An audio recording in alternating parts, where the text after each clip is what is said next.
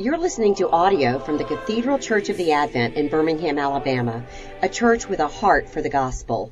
Find out more at adventbirmingham.org.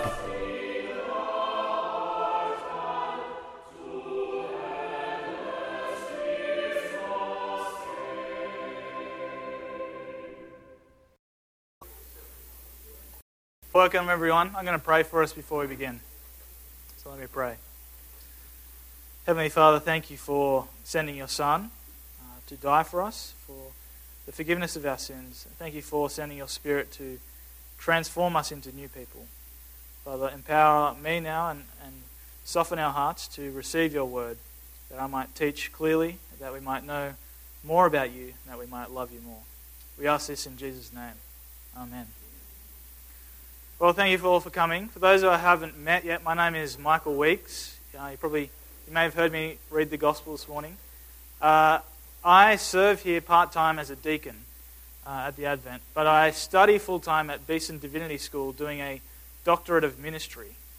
The Doctor of Ministry program, you have to identify a need in your ministry context, you have to propose a solution to meet that need, and then you have to implement that solution, and then you've got to try and work out if that solution met that need and solved the problem that you're trying to do.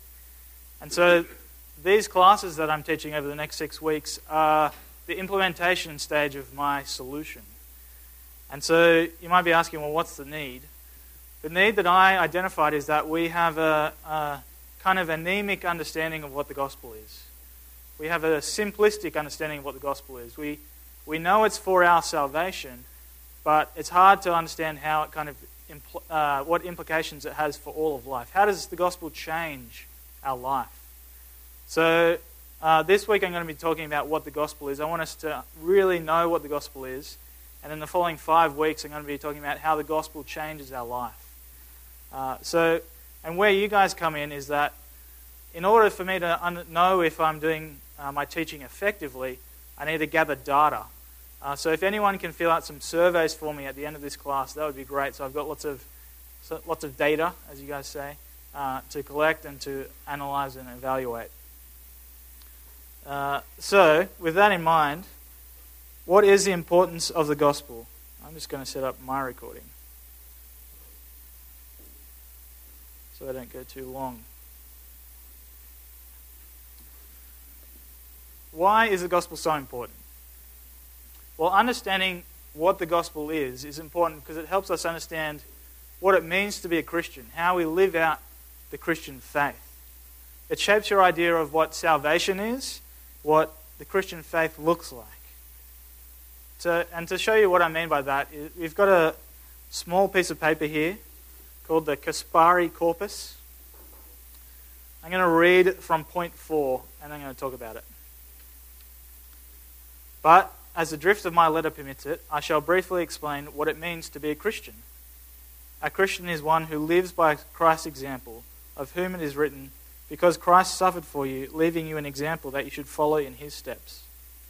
A Christian is one who never lies, never curses, who does not take any oath, who does not return evil for evil, but, on the contrary, good, who blesses those who curse him, who does good even to them who do evil to him, who loves his enemies, who prays for his traducers and persecutors, whose thoughts even are free from all malice and unchastity, who inflicts upon no one what he does not wish to be done to himself, but gladly imparts to all everything which he desires to be given to him, and in some, who after the washing of baptism is free from sin.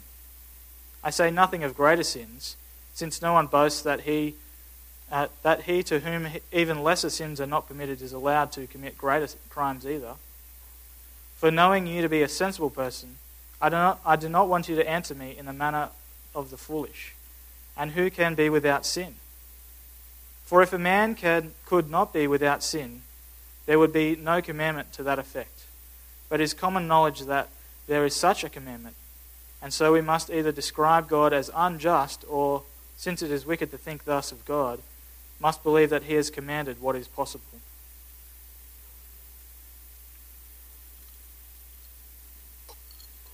Now, aside from the old English language and the confusing way he's talking about this, the author of this letter is saying that either God is unjust because he's commanded us to do what we can't do, or there's something wrong with the law. All we are able to do is the law. I need to go back a few steps. What the author of this letter is saying is that to be a Christian is to follow God's law perfectly, to be without sin, to be able to do everything that God commands. If we can't do what God commands, then either God is unjust for commanding it, or we are able to do it, as God says. But the Bible presents us with a different option. The Bible presents something completely different. It says that the problem is not with God or with his law. The problem is with us.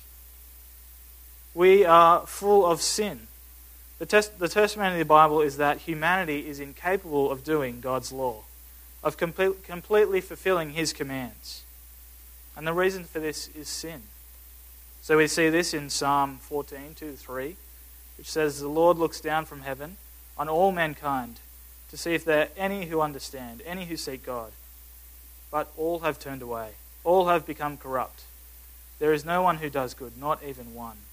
And in Romans 3:23, "For all have sinned and fall short of the glory of God." We are incapable of keeping God's law. There's no way, there's no power in us that we could do what God requires of us.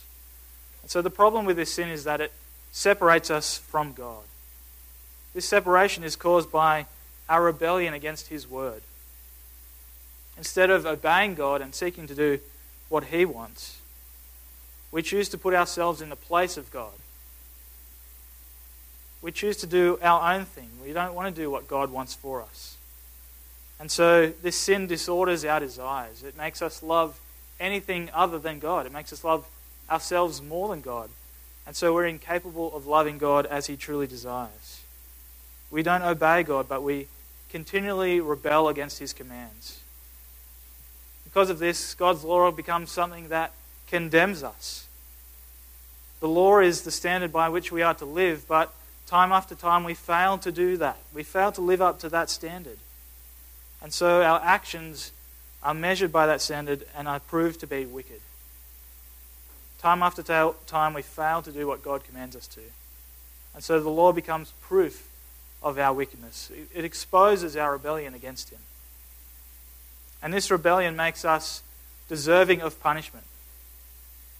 So the consequence for our sin is death.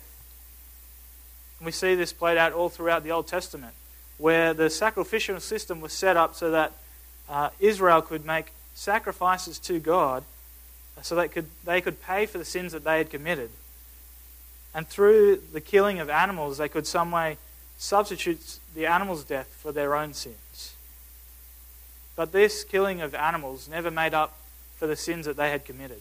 The sin was far greater than the sacrifice that they were making. The problem is that the sacrifice wasn't enough. And in our own strength, we can never make a sacrifice that is enough for God. We can never make up for what we have done against God. We are unable to atone for our sin. We need someone else, someone to rescue us from this pit of misery. For only God can forgive us and make everything right. Only God can restore us to a right relationship with him. I just realized at this point that I have a different accent to you all. And so if I say something and you can't understand it because of my accent, please put your hand up and let me clarify for you. I know you can understand me. That joke proves the rule. Well, the good news is, the gospel is that God does this for us. That he is the perfect sacrifice for us. That he forgives us through Jesus' death and resurrection. This is the gospel. That God so loved us so much, I just said a double twice, that God loves us so much that he sent his Son to die for us, that we might be restored back into a right relationship with him. Through the gospel, God saves us. Now, the author of this letter that we read is wrong in thinking that God is unjust for commanding what we could not do, or for thinking that we were capable of doing it. In fact, the problem for us is that God is just. The problem is that God is just. He doesn't bend his law for our own needs, for our desires, or for our convenience. He doesn't change it so that we might be able to meet it. The problem is not with God or with his law, but with our ability to do it. We're incapable of doing what God has commanded. And this is because of our identity. Our identity is that we are sinners. We are born in sin. We're not sinners because we go about doing sins as though doing things could make you unrighteous or righteous, but it's about your identity. Your sin flows out of who you are as a sinner.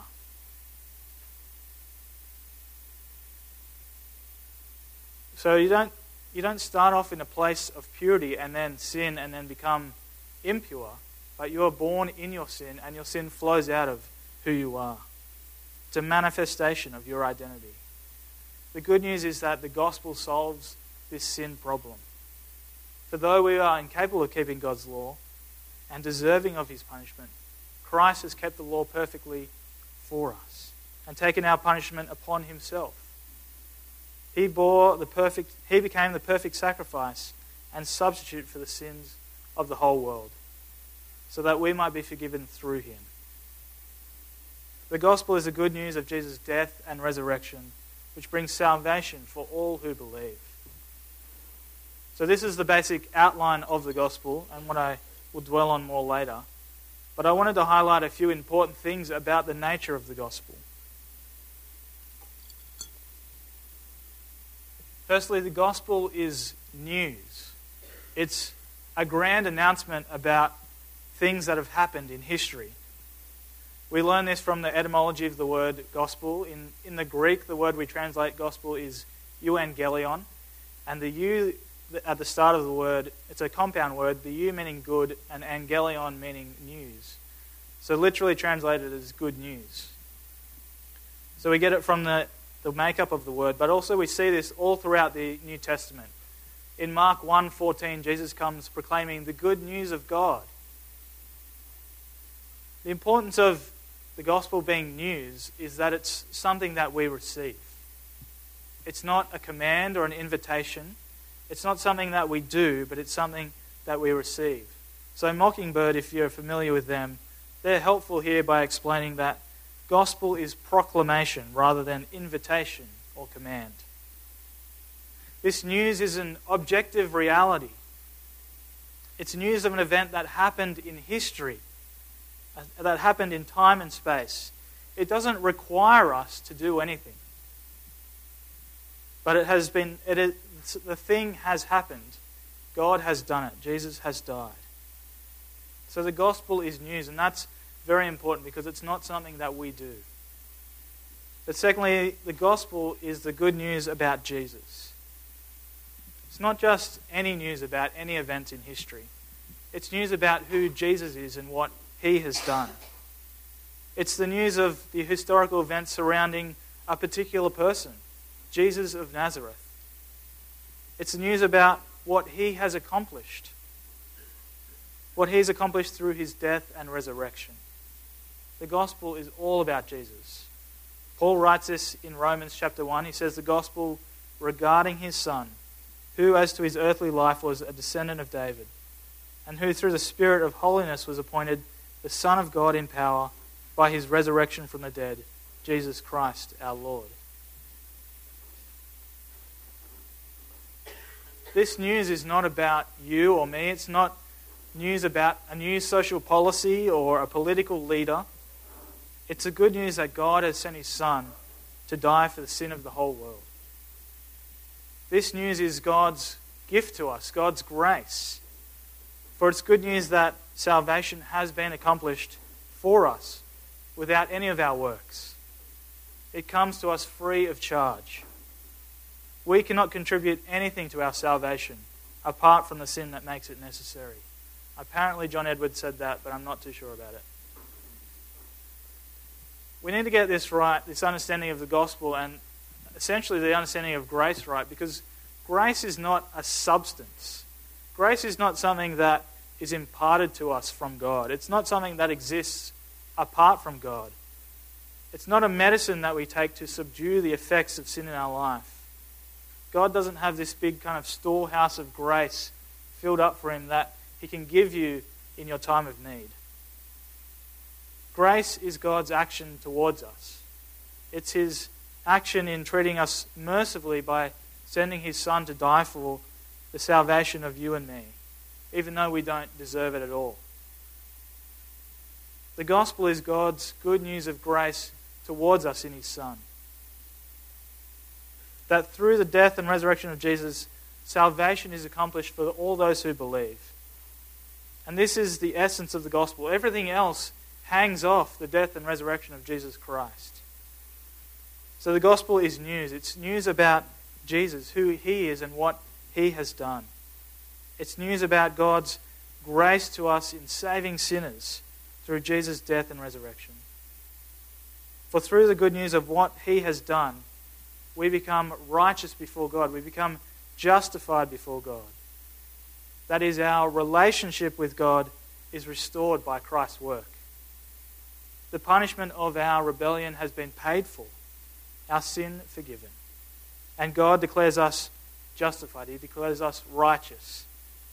This is wholly a work of God. It's all his doing and none of ours. It is unmerited goodness, and this is what makes it good news. Thirdly, the gospel brings us freedom. For this salvation comes to us through faith. Through faith in what Christ has done, we are declared justified before God. Through faith, the Holy Spirit works in us, creating a new heart, transforming us into new people. Through faith, we are united to Christ and given a new identity with a new heart. We are adopted into God's family and are now children of God. This new identity with its new heart is now free.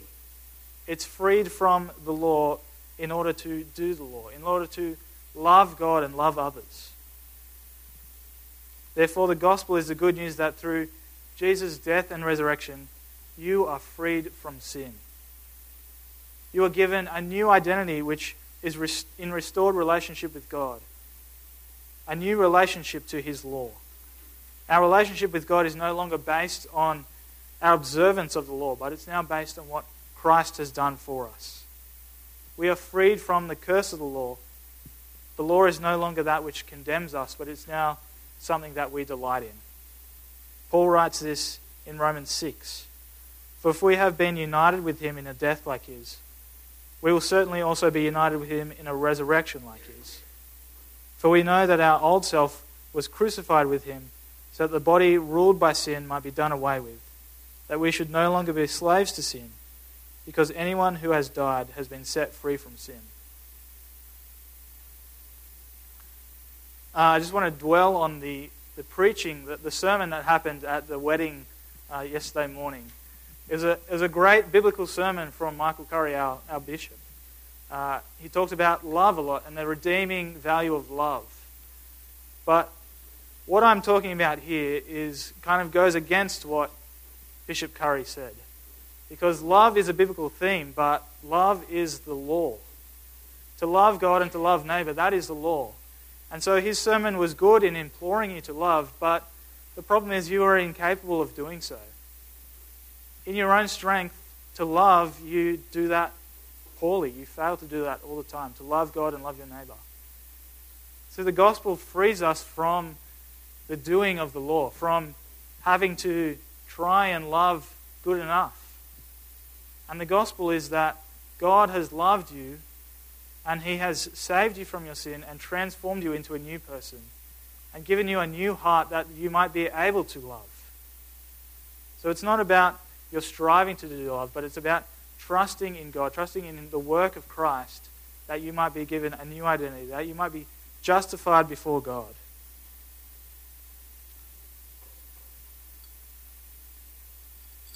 You can come back at me in the question time if you feel I've done him wrong.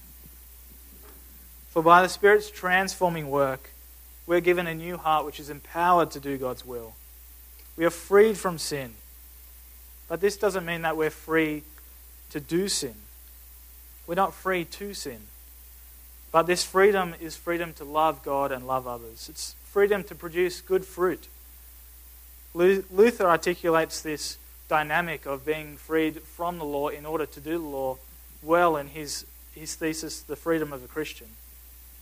He writes, "The Christian is Lord of all, completely free of anything. But also a Christian is a servant of all, completely attentive to the needs of all." That is, a Christian is free from doing any law. We don't have to do anything. But a Christian is also a servant in that we do all good works. We are free to love others. Insofar as a Christian is free, no works are necessary, he says. Insofar as a Christian is a servant, all kind of works are done. So freedom is a major key. It's a key to understanding how the gospel works in the Christian life. See, being a Christian is not about doing. It's not a religion of sacrifice and keeping laws and all this kind of stuff.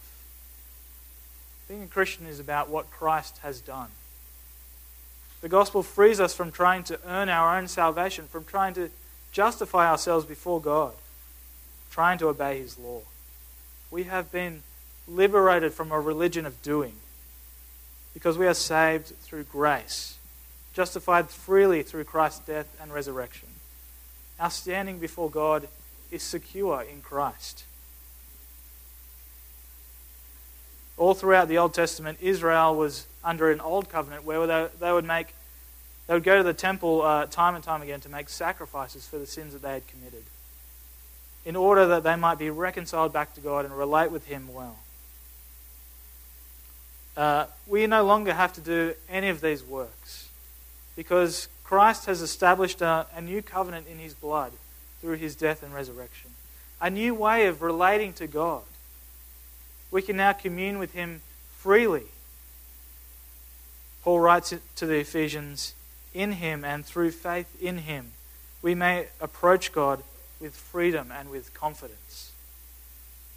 Through the gospel, we have a restored relationship with God.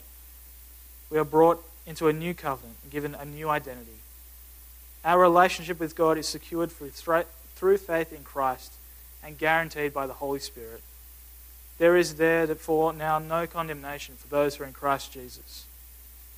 We are now free to live out who we are. Free to love God and love our neighbour. And this is through the power of the Holy Spirit.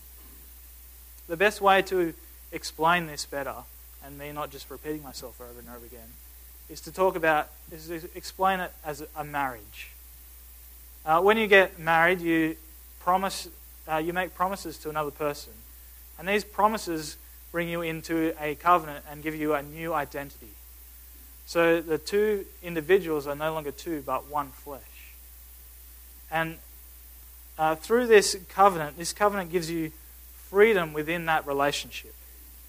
It allows you to be yourself and to love the person freely, knowing that your relationship is not based on what you do, but on the promises that you've made to be together for better or for worse. Your relationship is secure no matter how badly you perform. So in light of that, you're able to do works boldly. You're able to sin boldly, knowing that you can stuff up at any point, but it's okay because you've made promises to be together. And this doesn't just go for the guys who stuff up more regularly, I'm sure, than the girls. But the girls are free to love boldly and to sin boldly, knowing that their husband will forgive them, hopefully. You are free to love your partner without fear of consequences. This is the gospel. We are secured in our relationship with God so that we can do works boldly, knowing that no matter what we do, we will not jeopardize our relationship with God. We do not jeopardize our salvation because of the acts we do, because our salvation is won through Christ's work, through His death and resurrection. Our relationship is not based on what we do, but who we are in Christ. We're no longer defined by our actions, but by our relationship with God. Through the gospel, we're given new identities. We're adopted into God's family and called children of God. And from these identities, we're able to bear good fruit, which flows out of who we are. Now, it's important to understand the difference between what the gospel is and what the gospel does. And this is a very nuanced point that might get a little bit complex. But what the gospel is the death and resurrection of Jesus Christ, which brings salvation for all who believe. That is the gospel. Everything else is affected by what the gospel does. This is played out in God's cosmic plan of redemption. The good news of Jesus' death and resurrection leads us into a larger story of God's cosmic plan of redemption. God's story of redemption from Genesis to Revelation. So when we say that the gospel is all about Jesus, this raises many questions for us. Who is Jesus? Why did he die? Why is his death more important than anyone else's? How did he rise again? These questions lead us into a larger story of the gospel, of what God is doing in this world to restore all things. And this is a story that I briefly spoke about at the start, setting up the context of the gospel. But we mustn't get this story, this grand narrative of redemption, confused with the gospel itself. This story provides context for us. It reveals what's happening in the future, but it's not itself the gospel. The gospel is the work of Christ. This accomplishes redemption for us and the whole world, and this outworking of this redemption is what the gospel does, but it's not what the gospel is. For example, the healing of the world, its redemption and renewal, comes about as a result of the gospel. So the gospel is not some therapeutic or social or political program that we can be a part of and advance. The gospel is the accomplished work of Christ, which we receive by faith. Therefore, when we say the gospel, we mean the good news of Jesus Christ, his death and resurrection. It's good because of what it accomplishes, redemption and reconciliation. But it's news because he has done it. It's finished. It's a work of the past. But this work of the past completely changes our future. See, this news changes everything. It has massive implications and ramifications for all of life, our attitudes, our morals, our relationships, our resources, our society, our culture. The whole of the world is changed through this news. The gospel changes the very trajectory of history. It's the lens through which we read the Bible and understand all of life. The news is this news is life-changing because we have a new relationship with God. We've been brought from the dominion of sin and death and brought into the kingdom of life and light. We're given these new identities out of which our actions flow. So who you are affects what you do. Formerly our identity was as sinners, but now the gospel has transformed our identity and has set us free from the old way of life. We are now children of God, free to love others. So is the author of this letter actually right? Are we just law doers now that we've been freed from the curse of the law? Well, yes and no, because we live in this in-between time of the kingdom, as Mark was talking about in his sermon. The kingdom is now, but it's also not yet. So we've been transformed now, but also we haven't been fully transformed yet. We live in the now, but not yet of the kingdom. The kingdom has come spiritually, but not yet physically. Therefore, we live in this new way now, but we're frustrated, as Mark was saying, by our mortality, by our perishable bodies, which are affected by sin. So the way we live now is a foretaste of the way we will live in the future. On the final day when Christ returns, we will finally and fully be united with him and transformed from perishable into imperishable, from dishonor into glory. So although we've been set free now from sin, we still struggle against its effects in our body and in our world. We still fight against the world, the devil, and the flesh. But also the cross and resurrection radically changes the way, what it looks like to obey God. The cross and resurrection of Jesus brings an end to the old way of the law, of its sacrificial and ceremonial requirements. Christ's work creates a radical new community, a radical new identity, which is not shaped around the law, but around God's grace, around the gospel, formed by his Holy Spirit. We no longer have this single temple that we go to make sacrifices, but we all have the Spirit of God dwelling in us, making us a new community, helping us to relate to God properly. We all have access to God through Christ, our mediator. In the coming weeks, I'll explore more about the implications of what it means what the gospel means for our life. So at the bottom of your outline, you'll see next week I'll be talking about gospel and mission. The following week will be gospel relationships, gospel and money, gospel and church, and gospel and city. I'm going to wrap it all up in a second. But I need to reiterate my points from before. The gospel is news. It's news about what Christ has done. It's the good news that God's grace to us in sending His Son to die for our sins, through which the punishment for our disobedience is paid for, that we might be in relationship with God. See, the gospel secures our relationship with God, giving us new identities, so that we are now free to live before God without any fear of condemnation. We are no longer defined by what, but we are rather defined by who we are in Christ. This is all because of what He has done through His death and resurrection. Amen. Are there any questions or clarifying thoughts? Well, I guess I was also struck by Bishop Curry's sermon that there was just something wrong about it, and you clarified that he was preaching the law, that we can't love one another. It's a good... I feel for him because I've preached exactly the same sermon. Right, and then we all do, and we all struggle with our inability to live the Christian life, I guess you'd say, knowing that who we are as sinners, and that just reoccurring gnawing in our hearts that how far we are falling short. So, yeah. I need to do a preface. This whole kind of ordeal is for me to better reflect on the gospel and how I can better preach and teach the gospel. So I don't have all the answers yet. I don't think anyone has all the answers yet. So I might be wrong at some points, and I'm helpful for your feedback in articulating things better. So your question is, now that we're freed to do the law, are we able to do that? Basically, is that right? What does it look like in the Christian life to do the law? What is our relationship to the law, essentially? And this is something I've been wrestling with since writing this class. Are we just freed to be law doers now? Like, is that our relationship to the law now? And I was thinking about kind of the last couple of paragraphs was my reflection on that, in terms of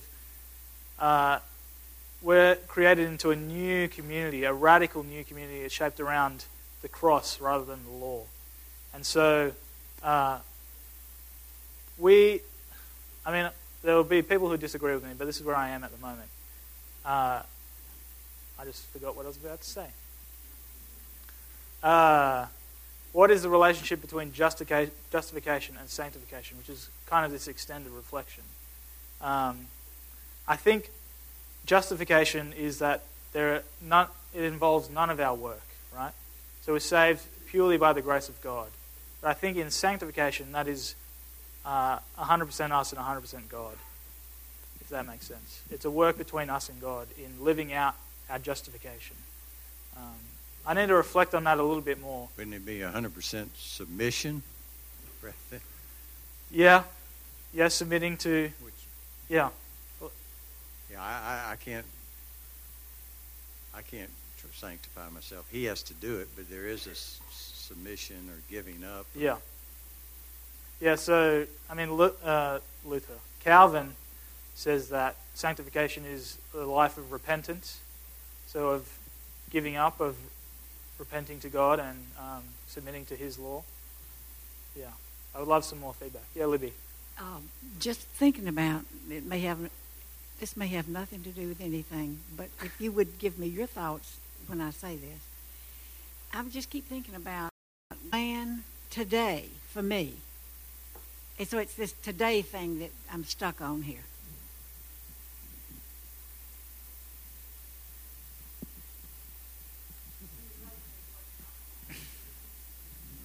Thanks, Libby. Professor, any thoughts? I would love to hear your thoughts, Gerald, but we've got a question down here, David. I don't know that this is the answer, but it was a eye-awakening thing to me. I was raised by a mother whose object was doing good works. I mean, she was a good work doer, so that is the law. Mm-hmm. And therefore she trained me to be a good works person. And one Sunday in church, I heard with my ears the scripture that said at the closing of every church service that was so freeing to me. It is, "Go now into the world to do the good works which God has prepared in advance for you to walk in." I'd heard that all my life. And all of a sudden, I realized what it was saying to me.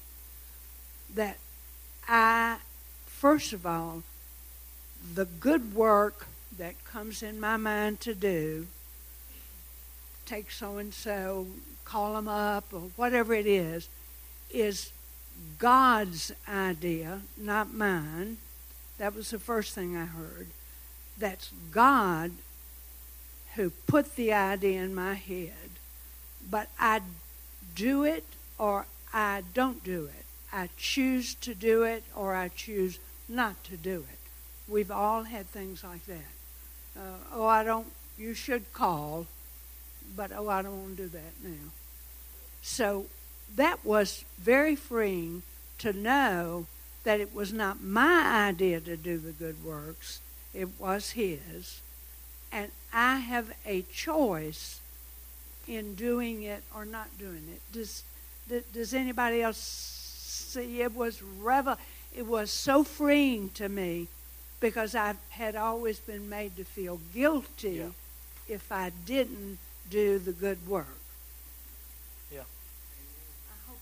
I hope That word guilty is important because I think, that's what I'm actually really trying to impress upon you, is that there is no condemnation. You can sin boldly. You can do good works and fail time and time again, but you're covered by the grace of God because your relationship with God is not based on your actions, but what Christ has done for us on the cross. I think we can be reminded on Pentecost Sunday that He's left someone to help us along the way.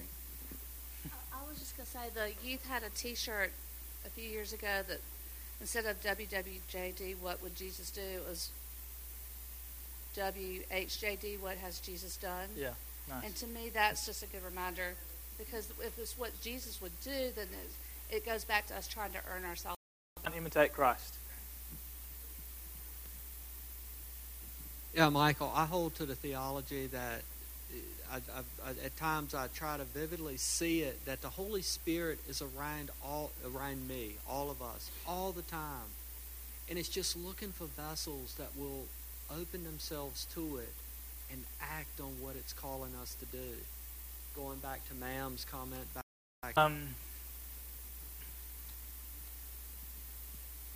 I think you're onto something, but I'm hesitant to say that the Holy Spirit's kind of floating around like this mystical power, because the Holy Spirit is third person of the Trinity. The Holy Spirit is the third person of the Trinity. So He's not kind of some mystical moving thing. But you're right in once we empty ourselves, once we confess our sin and recognize, once we get ourselves out of the picture, basically, He fills us. Yeah, thanks, Cookie. So much of what we believe is what we read in the eyes through which we read it. And we each read from a different point of view. The Bible has been interpreted in many, many different forms and shapes and fashions. I take particular delight in reading the Johannine writings, and I'm going to undertake to do all of those here soon. But if you read particularly the first verse of the first chapter, And the Word became flesh and dwelt among us. And we have seen his glory. Glory as of the only Son of from the Father, full of grace and truth. Skip down through the reference about John the Baptist. For from his fullness we have all received grace upon grace. Yeah. For the law was given through Moses. Grace and truth came through Jesus Christ. Amen. And then you get to John 3:16. And when you read those through my eyes, that is the essence of the gospel. We have all been given the great gift. And how we interpret it, again, depends probably on each of our own experiences in our Christian life. Yeah. Interesting enough, this has got nothing to do with what you just said, but John's gospel is the only gospel that doesn't use the word gospel. It's a funny point. But yeah, thanks, Coffee. And my father was raised, I've been in Presbyterian church, been in several denominations, but he was raised by a bunch of relatives who believed totally in... So I'm going to wrap it up. If anyone is able to do a survey for me, that would be great. Thank you. Come to the front after this, but you are free to go in God's love. And